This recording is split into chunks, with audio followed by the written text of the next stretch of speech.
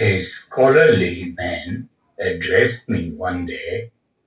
"What do you think of the Shah?" he said.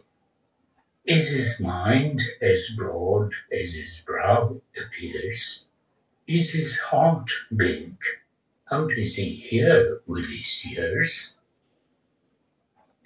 He is a man just like all the rest, like us in a gown and turban dressed. But he knows that people are cowards and fools, and that is the secret whereby he rules.